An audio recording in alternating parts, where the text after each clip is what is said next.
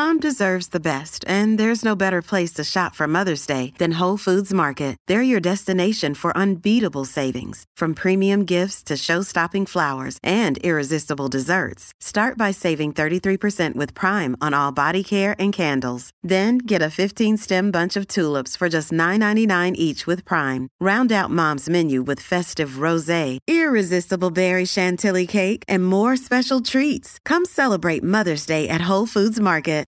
Sport is our religion, and here is Smithy's sermon. Well, what a roller coaster ride by that Spanish women's football team, from a team in turmoil who refused to play for their coach to an about-face there. A team that left Palmerston North because it was just too damn boring, to the dizzy lights and heights of the capital.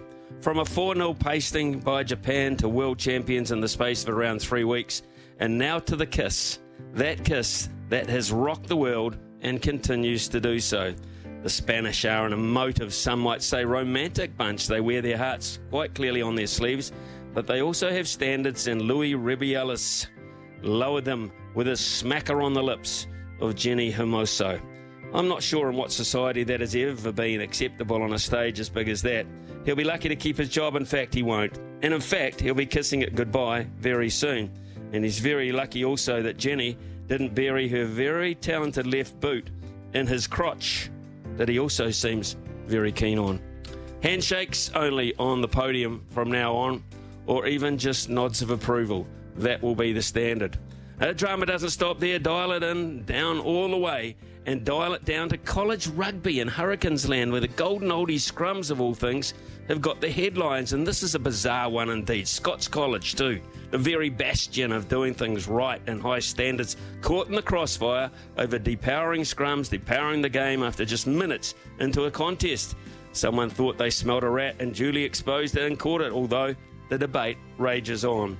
If you haven't got the props, the rule is there. The rule is clear for safety reasons. It's a front row scandal of ginormous proportions. Back to the day when the Cantabs did it to Auckland on a sunny Eden Park. And just to top it off, and it's not even the weekend, those slippery eels have done a job on the Panthers against all predictions.